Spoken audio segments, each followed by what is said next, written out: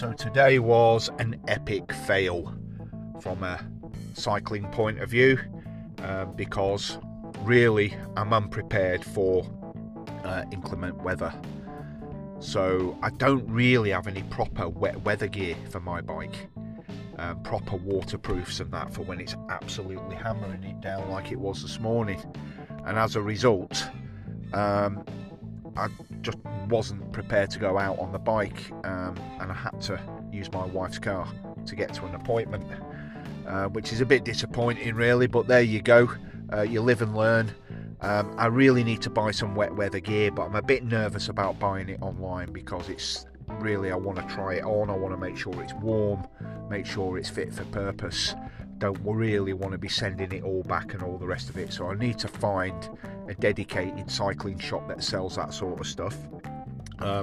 And any residents who might have any advice on particular brands or types of wet weather gear that will get me through really heavy rainfall while I'm on my bike, any advice is welcome. It's one of the things that I've noticed about the cycling community, are just so helpful.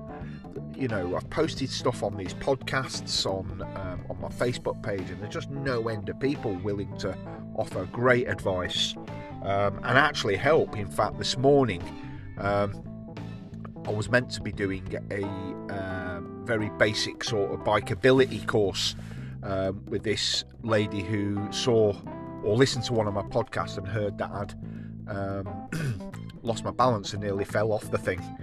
And she said, oh yeah, well, I can come and help you and show you some good techniques. And we were meant to do that this morning, but the weather got in the way, and she also had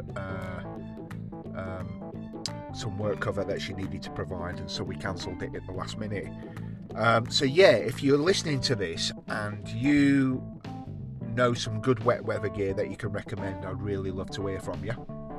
Please post it in the comments on my Facebook page or get in touch directly, whatever you want. But yeah, I'm really unprepared for wet weather. And the other thing as well, I think, is that I suppose you need two kinds of wet weather gear. You need cold wet weather gear and warm wet weather gear, was my thoughts. I might be wrong, but yeah, I don't really want to be buying two lots, to be honest. If I have to, then I will, but I don't think I'm going to need the cold wet weather gear for much longer. So that's another reason why I've been kind of winging it really and hoping for the best, but obviously that strategy is not working.